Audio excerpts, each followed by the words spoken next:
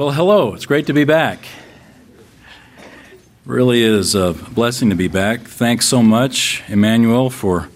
Where are you? Are you in your normal spot? Oh, you're hiding. Okay. Well, thanks so much for teaching the last couple of weeks. I've heard wonderful things about your teaching, and I really appreciate you.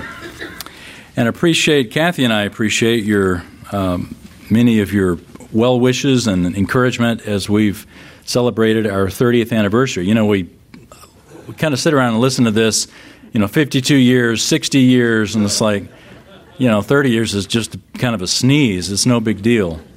But at 30 years, it's a big deal.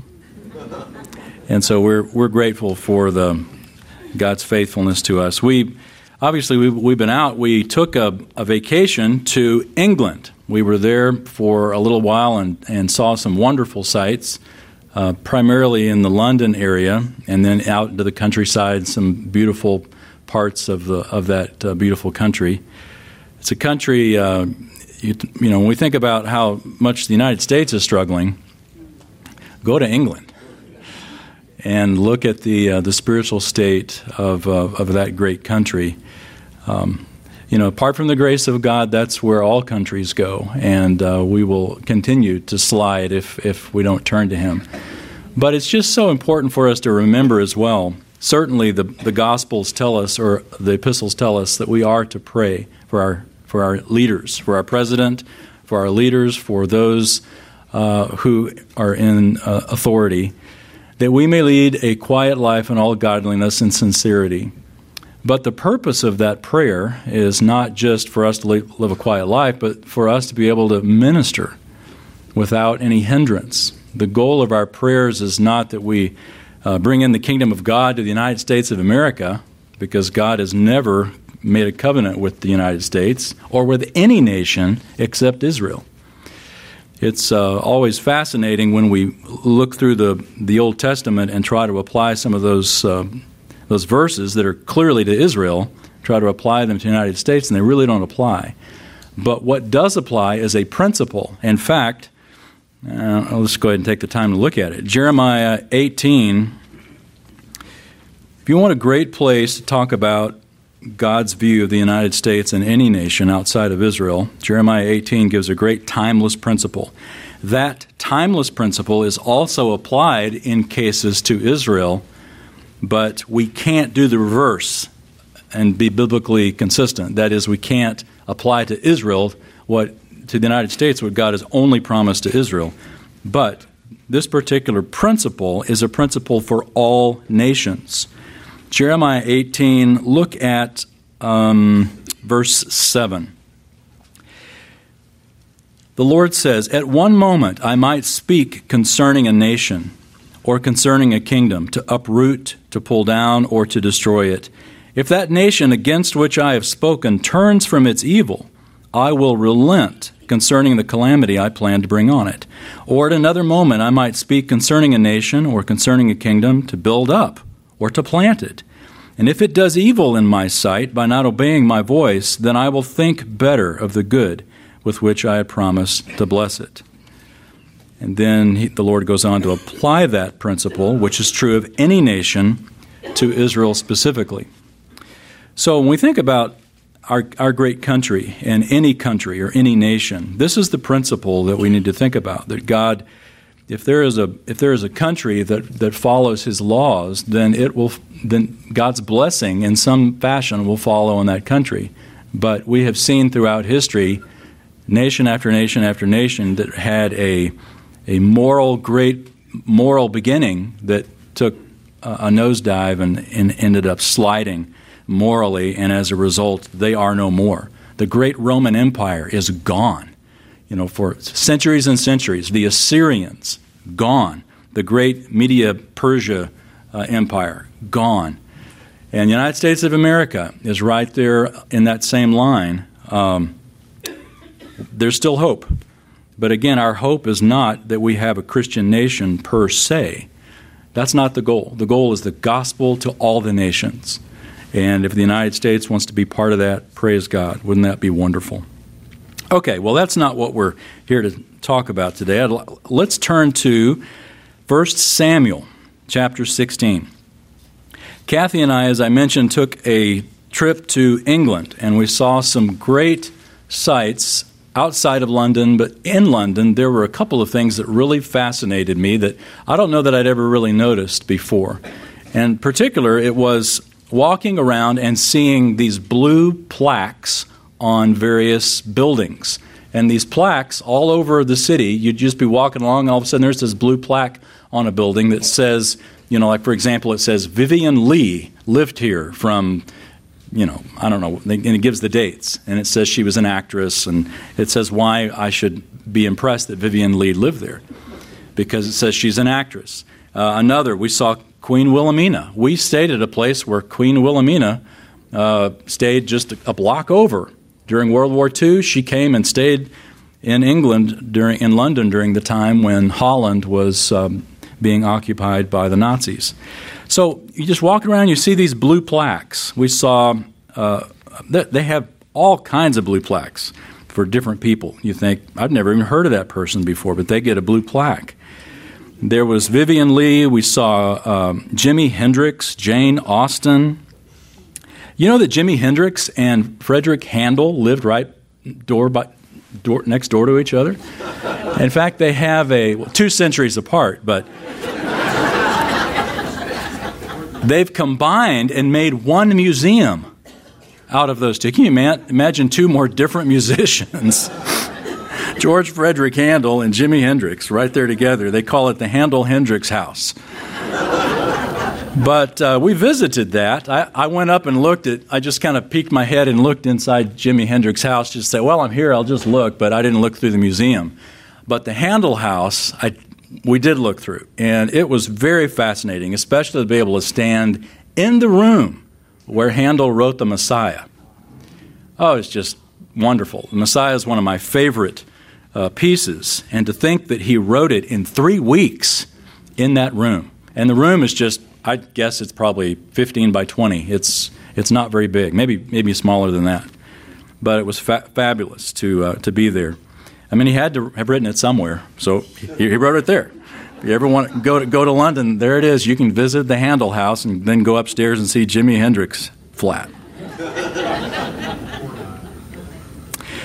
But I also visited Charles Dickens' house, which was very fascinating in a number of ways. Dickens was amazingly prolific and had an amazing affinity or love for his public, as he called it.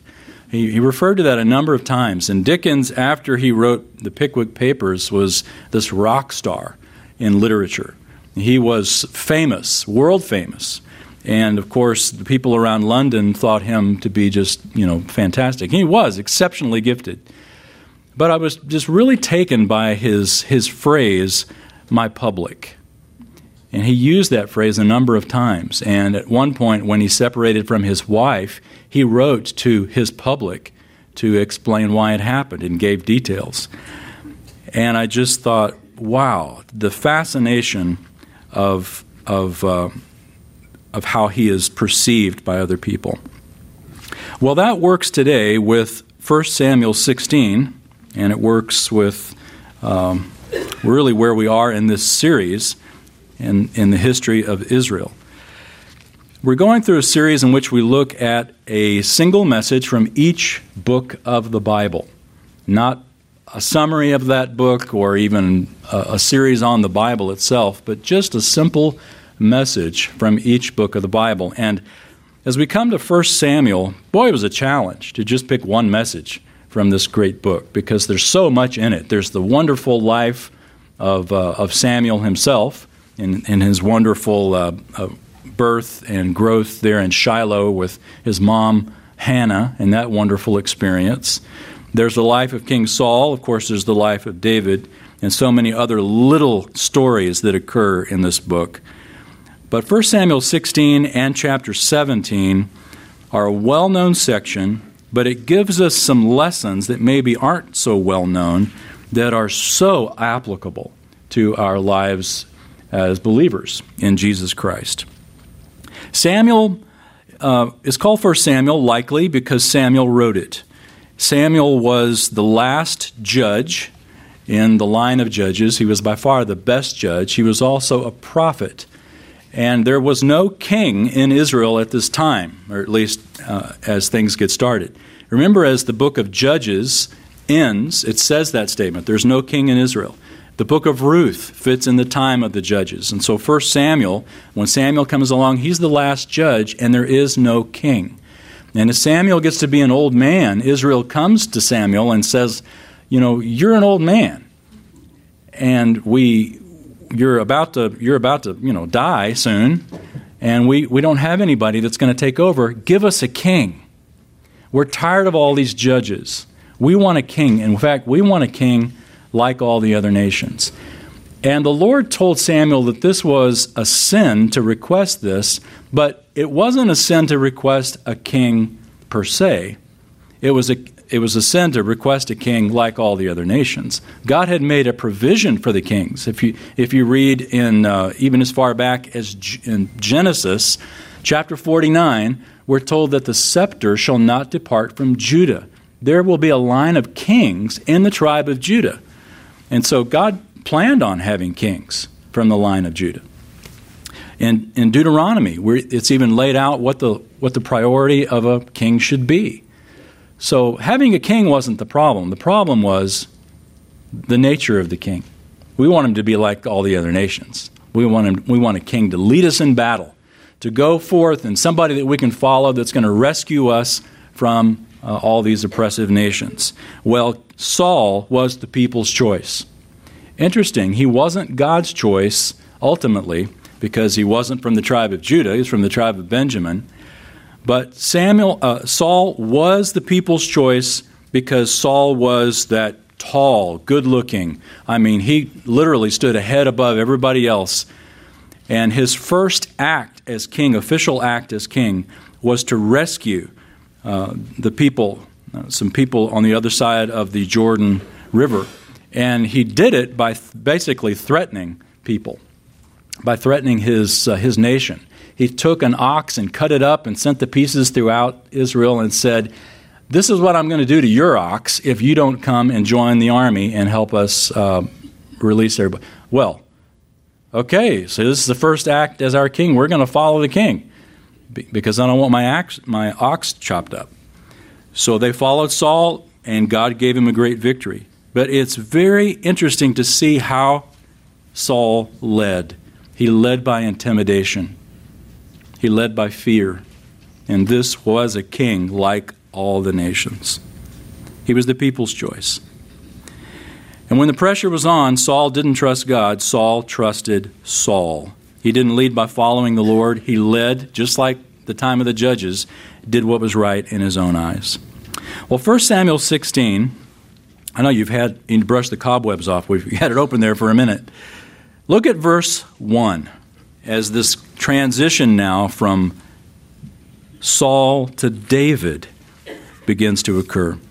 Verse 1. Now the Lord said to Samuel, "How long will you grieve over Saul, since I have rejected him from being king over Israel? Fill your horn with oil and go. I will send you to Jesse the Bethlehemite, for I have selected a king for myself among his sons." So, we won't read the next few verses, but Samuel does just what God says. Goes to Bethlehem, one by one. Jesse's sons are going to file past, and one son in particular gets Samuel's attention. Verse 6.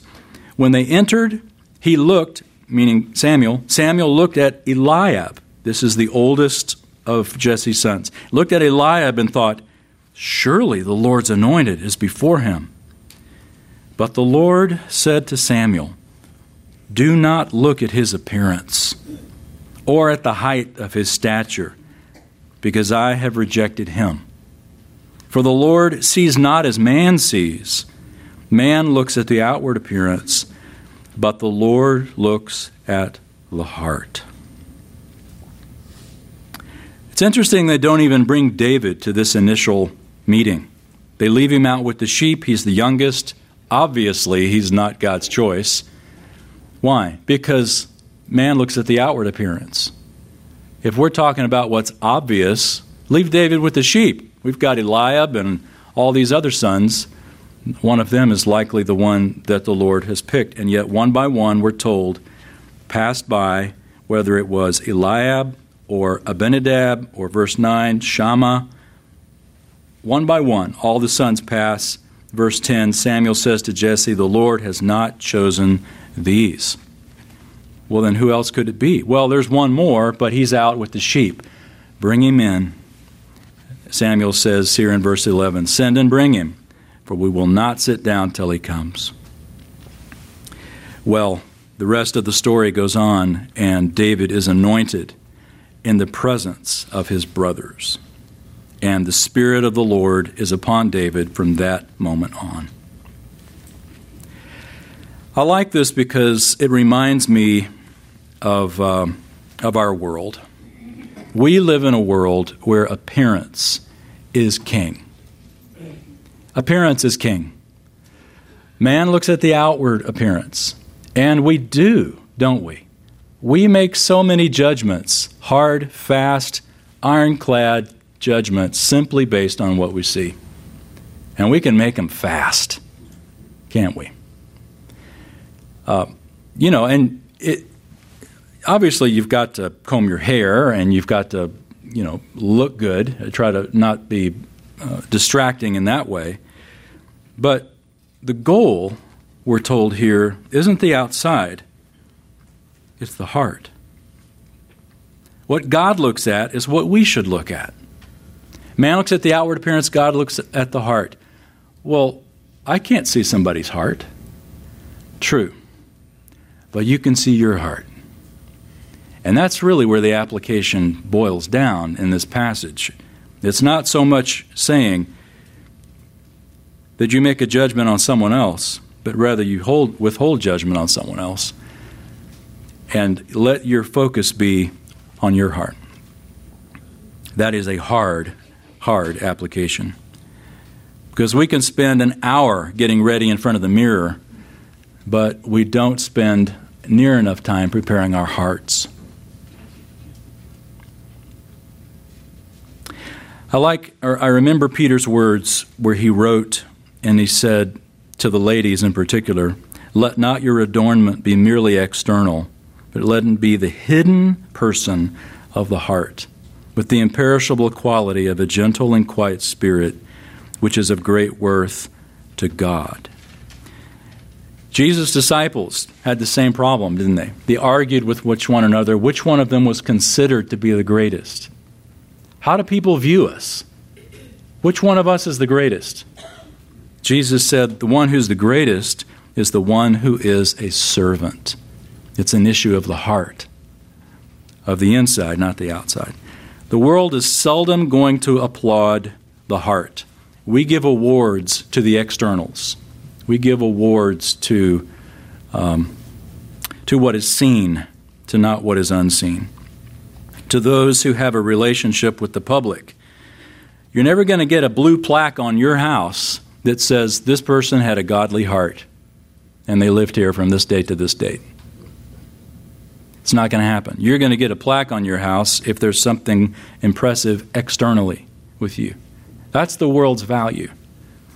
But that's not God's value. God looks at the heart. And here's the interesting irony. Even Samuel fell for this. Even godly Samuel fell for this. Surely the Lord's anointed points to tall, handsome, firstborn Eliab standing there. This has got to be God's anointed. And the Lord immediately steps into Samuel's heart and says, that's not him. I've rejected him.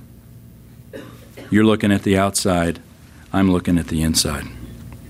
Well, we see this clearly contrasted in the next chapter. Look at chapter 17, verse 1. Now the Philistines gathered their armies for battle, and they were gathered at Soko, which belongs to Judah, and they camped between Soko and Azekah in Ephes Damim. Saul and the men of Israel were gathered and camped in the valley of Elah, and they drew up in battle array to encounter the Philistines. The Philistines stood on the mountain on one side, while Israel stood on the mountain on the other side with the valley between them. The setting is the valley of Elah, verse 2, or the Elah Valley. If you go to Israel today, you can basically take your Bible and stand in this valley and be able to point out, there's Soko, there's Azekah, here's the valley. You can basically find the exact place where this battle occurred. It isn't difficult to do, and it's really amazing to be able to stand there in that very place and to read this text and realize, wow, the geography of the Bible is actually accurate. And it really is. And it's exciting when you think about it, because when you trace this valley, the Bible doesn't tell us, but geography tells us, if you trace the Elah Valley all the way up into the hills, it dead ends at Bethlehem. David's brothers were in the battle defending their backyard. The Philistines were trying to come up the valley toward the hill country. And it's wonderful if you just try to picture it that way, because Bethlehem sat on, if you just picture this lectern here as the hill country. It's the highest, sort of the highest thing. We can just call it the highest thing in the room. It's the highest point in the room, and we can say Bethlehem is right here. And then it sort of starts sloping off down, toward the wall or toward the donuts over there. We could say, there's no more donuts. Oh well, to where the donuts were. That is the area of the coast, or the Mediterranean Sea. And there it slopes off from the hill country, which is very high, and then, of course, sea level. It's as low as it gets there by the ocean or by the sea, and it slopes off. And in between the flat plain of the Philistines by the coast and the hill country were these low rolling hills, this buffer zone in between, that neither the Hebrews necessarily controlled or the Philistines necessarily controlled. It was this buffer zone that's called the Shephelah, is the Hebrew word, from a Hebrew word that means shephel, which means low, or it means land that is lower, but it also means humble. It's the lower land. And it was this buffer zone between the Philistines and the Hebrews. And it's fascinating if you trace the Old Testament history, whenever the Philistines controlled the Shephelah, the Philistines were strong. Whenever Israel controlled the Shephelah, Israel was strong. It was a buffer zone between the two nations, as it were, the two peoples. And the Shephelah had, because it was hill country, you couldn't just go back and forth any way you wanted. There were 5 valleys. I think it's like 40 miles from north to south, and along these 40 miles there's only 5 major valleys that cut east-west. And it was through those valleys that you accessed either the hill country or the coast. And so those valleys had to be guarded, because if you left a valley unguarded, the Philistines could just walk in. It's like not locking your door at night. The Philistines could just walk in. And the Elah Valley was one of those valleys. It was a major entrance into the hill country. And so to not guard that was leaving yourself vulnerable. That's why Saul's army was in the Elah Valley. They were guarding, keeping the Philistines out from coming up into the hill country. The Philistines wanted to dominate that area, and they were constantly trying to do it. They tried to do it a couple of chapters earlier with Jonathan at Michmash. It's a great story at Michmash. But they were trying to do the same thing there. And Jonathan's faith and trusting God drove the Philistines back out. And their next effort to get up into the hill country is 1 Samuel 17. And it's a good principle from geography. Have you ever gotten a principle for your life from the geography of the Bible? Well, here's a great one. We need a buffer zone between ourselves and our enemy. We need a good, wide buffer zone of protection between what is trying to destroy us. You could ask yourself some questions. When you interact with the Philistines or with unbelievers, who's influencing whom? Are you influencing them, or are they influencing you? Which way is that valley being used? Are they accessing you, or are you accessing them? Great principle, simply from the geography. We need a buffer zone. How do we guard it? Well, David gives us a great model here. The valley of Elah was, as we've said, a vulnerable point of access. And David's brothers came down from their hometown and were in the valley fighting, or not really fighting, they're just kind of standing around. The Philistines camped on one side of the valley and King Saul's army on the other side. The Philistines were on the south side, the Hebrews were on the north side. And we're not going to read the whole chapter because it's a long chapter, but we can read a little bit more here to get the scene of what made this such an intimidating event. Look at verse 4. Then a champion came out from the armies of the Philistines named Goliath from Gath, whose height was 6 cubits and a span. That's a little over 9 feet tall. He had a bronze helmet on his head, and he was clothed with scale armor, which weighed 5,000 shekels of bronze. He also had bronze greaves on his legs and a bronze javelin slung between his shoulders. The shaft of his spear was like a weaver's beam, and the head of his spear weighed 600 shekels of iron. His shield carrier also walked before him. I love that verse. It's like, why do you need a shield carrier if you're a guy like Goliath? And verse 8, he stood and shouted to the ranks of Israel and said to them, why do you come out to draw up in battle array? Am I not the Philistine, and you servants of Saul? Choose a man for yourselves and let him come down to me. If he is able to fight with me and kill me, then we will become your servants. But if I prevail against him and kill him, you shall become our servants and serve us. Again the Philistines said, I defy the ranks of Israel this day. Give me a man that we may fight together. When Saul and all Israel heard the words of the Philistine, they were dismayed and greatly afraid. Why so much attention given to this Philistine? I mean, we got quite a description. We're told how tall he was. We're told what he looked like. Well, remember the principle we looked at in chapter 16. Do not look at his appearance or at the height of his stature, because I have rejected him. God sees as what man sees. God sees not as man sees. Man looks at the outward appearance. God looks at the heart. Why was Saul and Israel so afraid of the Philistine? They were looking at the outward appearance. They were looking at the outside. That's all they saw. They were not thinking spiritually. They were simply stuck in the natural. And when we stay stuck in the natural, we are going to live lives of fear. We will be just like Saul and Israel. They were focusing on the outside. Well, Jesse, David's father, tells David, go and check on the welfare of his brothers. And so, in verse 12 through 19, basically this is what happens. Look at verse 20. So David arose early in the morning. He's leaving Bethlehem, left the flock with the keeper, and took the supplies and went as Jesse had commanded him.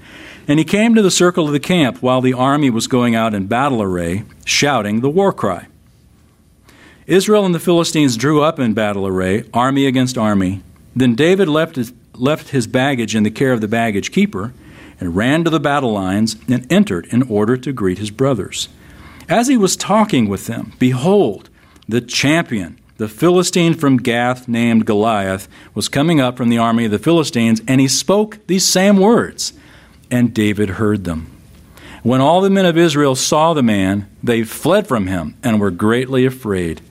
The men of Israel said, have you seen this man who's coming up?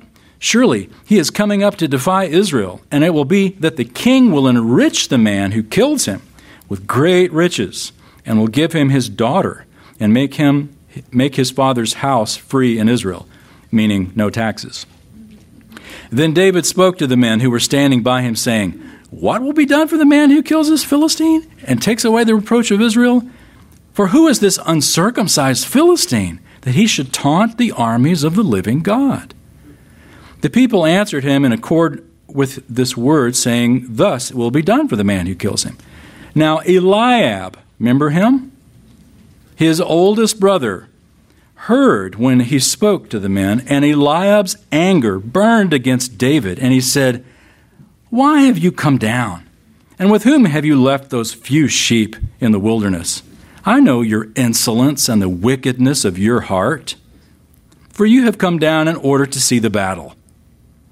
But David said, what have I done now? Was it not just a question? What a great response. Then he turned away from him to another and said the same thing. And the people answered the same thing as before.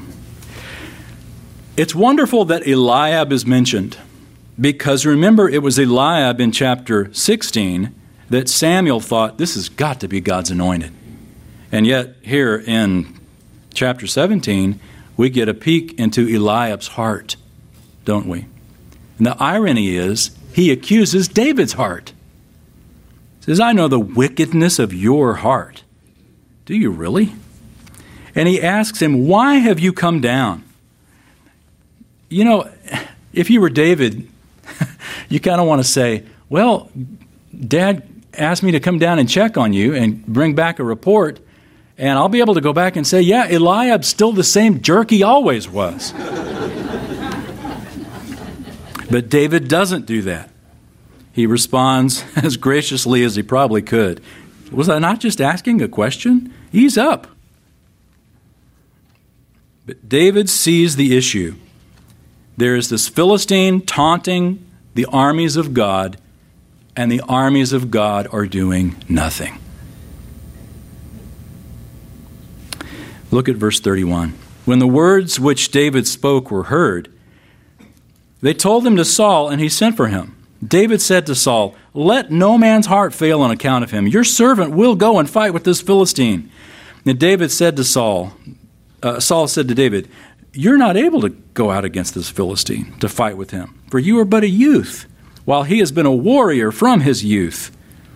But David said to Saul, your servant was tending his father's sheep. When a lion or a bear came and took a lamb from the flock, I went out after him and attacked him and rescued it from his mouth.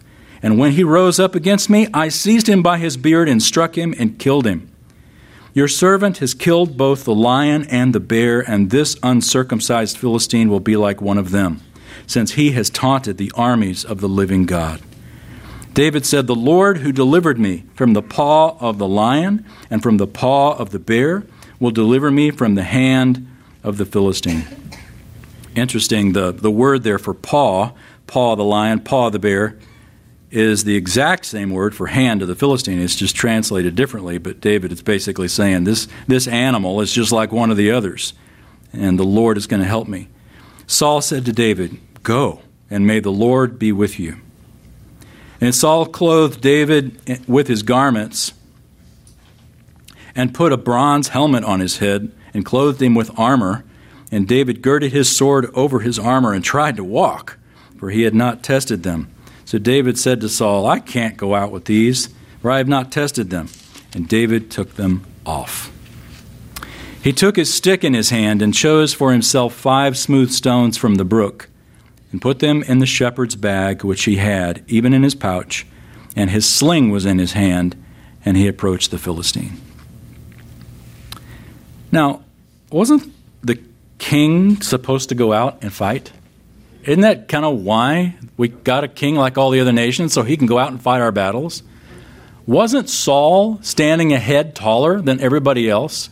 If there is an obvious choice to go toe-to-toe with this giant Goliath, it's our giant king. But King Saul is leading a nation of fearful people. And they're fearful because they're following a fearful leader. Now, you probably know the end of the story. But what happens as soon as somebody with the guts to follow God follows God, it rallies the army, and they all have a great victory. So sorry if that spoiled it for you, but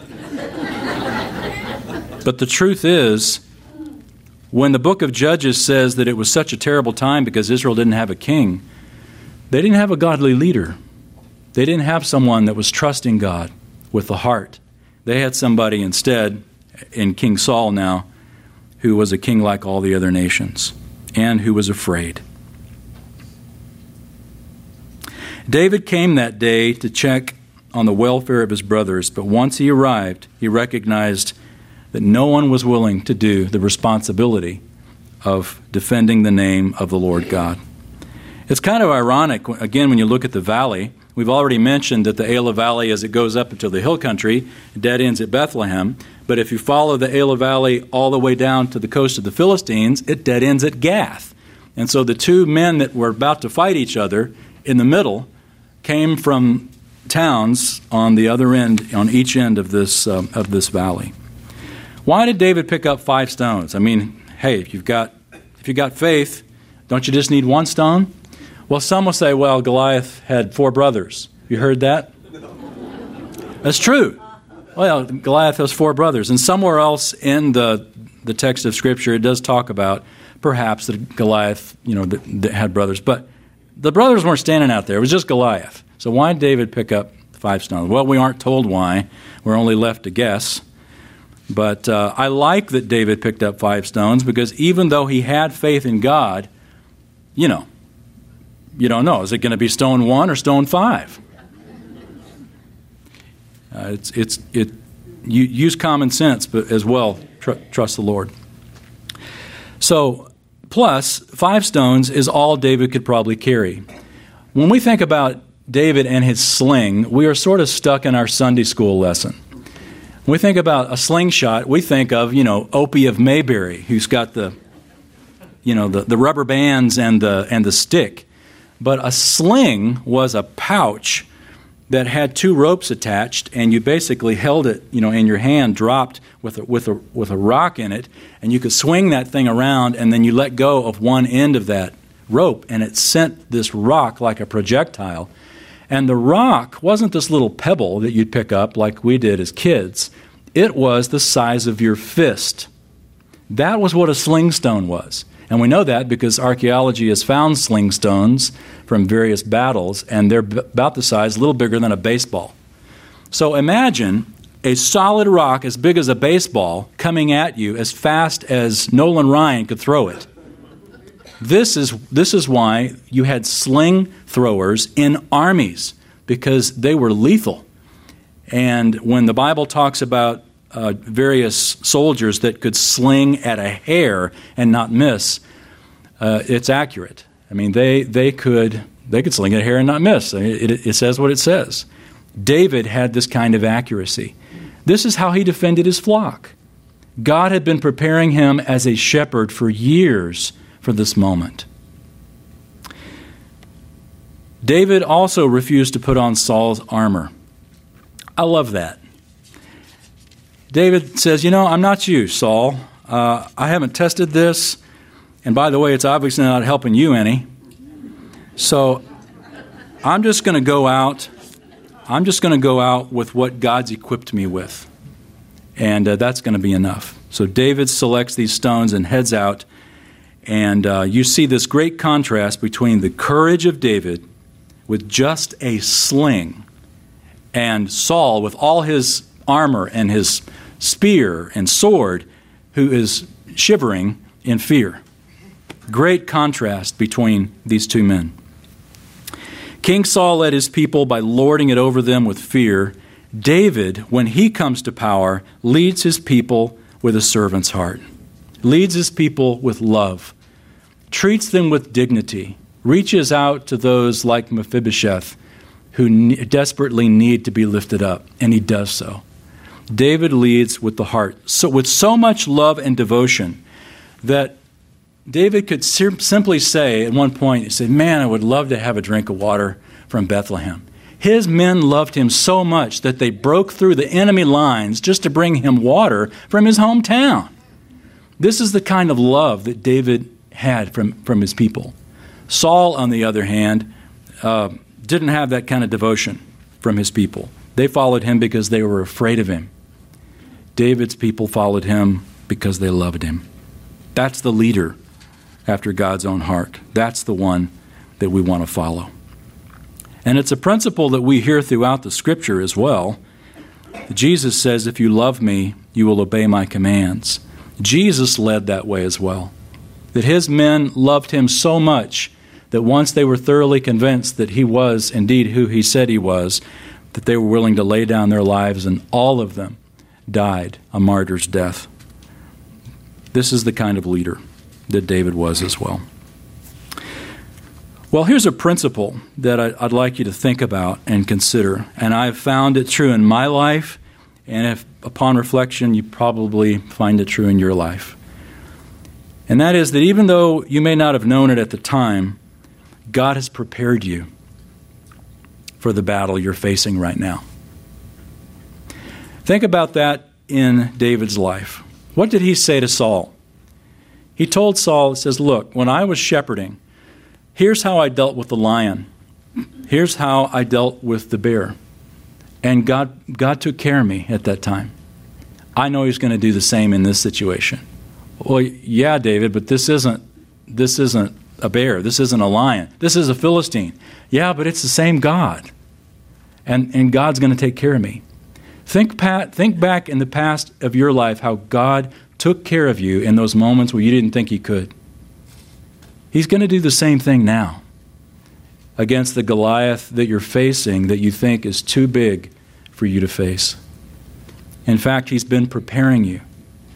As David practiced that sling and as he protected his flock all those many years, he was also preparing, unknown to him, for a day in which he would become, in a moment, Israel's national hero. God prepared David for that.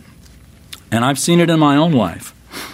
Several years ago when I lost my job, I was standing all of a sudden looking at a future that I wasn't sure what I was going to do. And then I began to realize, that God had prepared me to do what I'm doing now for years when I didn't necessarily recognize that he had. But in that moment, you recognize it. And you can think through the same of your life, how God has prepared you for many years, and then you realize, wow, he's prepared me and I can do what he's called me to do. The same principle is also true when we look at the future, that God is preparing our lives now for what he plans to do in the future. So it's not just all God's preparing us in the past for the great moment of now, but God's preparing us now also for the days ahead. David's life and the principles here show us that is so. Well, let's keep reading. We got to get Goliath dead before we're done here. Verse 41. Then the Philistine came on and approached David with the shield bearer in front of him. The Philistine looked and saw David. He disdained him, for he was but a youth and ruddy, with a handsome appearance. The Philistine said to David, "Am I a dog that you come at me with sticks?" And the Philistine cursed David by his gods. The Philistine also said to David, "Come to me, and I'll give your flesh to the birds of the sky and the beasts of the field." Then David said to the Philistine, "You come to me with a sword, a spear, and a javelin, but I come to you in the name of the Lord of hosts, the God of the armies of Israel, whom you have taunted. This day the Lord will deliver you up into my hands, and I will strike you down and remove your head from you. I will give the dead bodies of the army of the Philistines this day to the birds of the sky and the wild beasts of the earth, that all the earth may know that there is a God in Israel, and that all this assembly may know that the Lord does not deliver by sword or by spear, for the battle is the Lord's, and he will give you into our hands." Then it happened when the Philistine rose and came and drew near to meet David, David ran quickly toward the battle line to meet the Philistine. David put his hand into his bag and took from it a stone and slung it and struck the Philistine on his forehead. And the stone sank into his forehead so that he fell on his face to the ground. Thus David prevailed over the Philistine with a sling and a stone, and he struck the Philistine and killed him, but there was no sword in David's hand. Then David ran and stood over the Philistine and took his sword and drew it out of his sheath and killed him and cut off his head with it. Now, let's pause there. Well, that's got to be humiliating to have your head cut off with your own sword. Why'd I bring this sword today? Oh, that's great. I love it. When the Philistines saw that their champion was dead, they fled. And the men of Israel and Judah arose and shouted, "Look at the courage that a great leader can give." The men of Israel arose and shouted and pursued the Philistines as far as the valley and to the gates of Ekron. And the slain Philistines lay along the way to Sha'arim, even to Gath, and to Ekron. They chased him all the way down to the end of the valley to get to Goliath's hometown. Well, there's more we could read, but let's wrap this up with a couple of great principles, and they are so essential for us because we live not in the 1 Samuel 17s of life. We live in the cracks of the margin of our Bibles, where there's nothing written. We look at the life of David in 1 Samuel 17 and we think, wow, that's exciting. Why didn't God do that in my life? Well, the fact is, there were hundreds, thousands of days in David's life that aren't recorded. All those days with the sheep aren't recorded. All those conversations from his older brothers that treated him as this little sheep guy aren't recorded. What's interesting is that David has more scripture attributed to him than any other character in all of the Bible except Jesus. And even in David's life, it's not all recorded. We just get the highlights. And the challenge as we read biblical characters is to think, God, why don't you work in my life like you are in David's? The reality is, it's just not all recorded. When you give an account of your life to somebody, hopefully you don't give them all the details because they don't really want all the details. They just want the high spots, right? That's what you share. That's what the Bible shares. But they are inspired high spots. They're the high spots that God wants to bring out. But remember, there are low spots as well. And there's low spots in David's life, and there's low spots in our lives. But the principle is simply beyond to be encouraged that it's not all recorded, and David had those low spots as well. But David was faithful in those long gaps between great moments, so that he was prepared for the great moments. David didn't leave that morning in order to go to the Elah Valley to become a national hero. That wasn't his goal. His dad simply said, go check on your brothers. And by the way, take some cheese to their commanders. He was the cheese bearer that day. That's what David was doing. But when David showed up, all of a sudden, God chose to make an ordinary day extraordinary in David's life. He was simply faithful. God chose to make the ordinary extraordinary. Now that is the principle we've got to cling to. Don't chase the extraordinary in your life. God, why don't you do something great in my life? God's not calling you to do something great. He's calling you to be faithful in the everyday experience. And when it's time, when God wants to make it great, when God wants to take the day that you simply take cheese to the Elah Valley and make it great, He does it. It's not something we seek. It's something we're surprised by. But that God has also prepared us for. It's a great principle because we tend to look at our lives as dull, and the reality is every life, even those in Scripture, have those long gaps between faithfulness. Listen to these words written by the Apostle Peter. Humble yourselves under the mighty hand of God, that He may exalt you at the proper time. Humble yourselves under the mighty hand of God, that He may exalt you at the proper time. At the proper time. That He may exalt you at the proper time. I love that because it teaches us, it reminds us that we never know what events God's going to use in our lives. In the ordinary days, He's going to use events that surprise us. We don't chase days to make them great. We simply show up and do the next right thing. What do? Just do the next right thing and trust God to make it great in His time. Let's pray.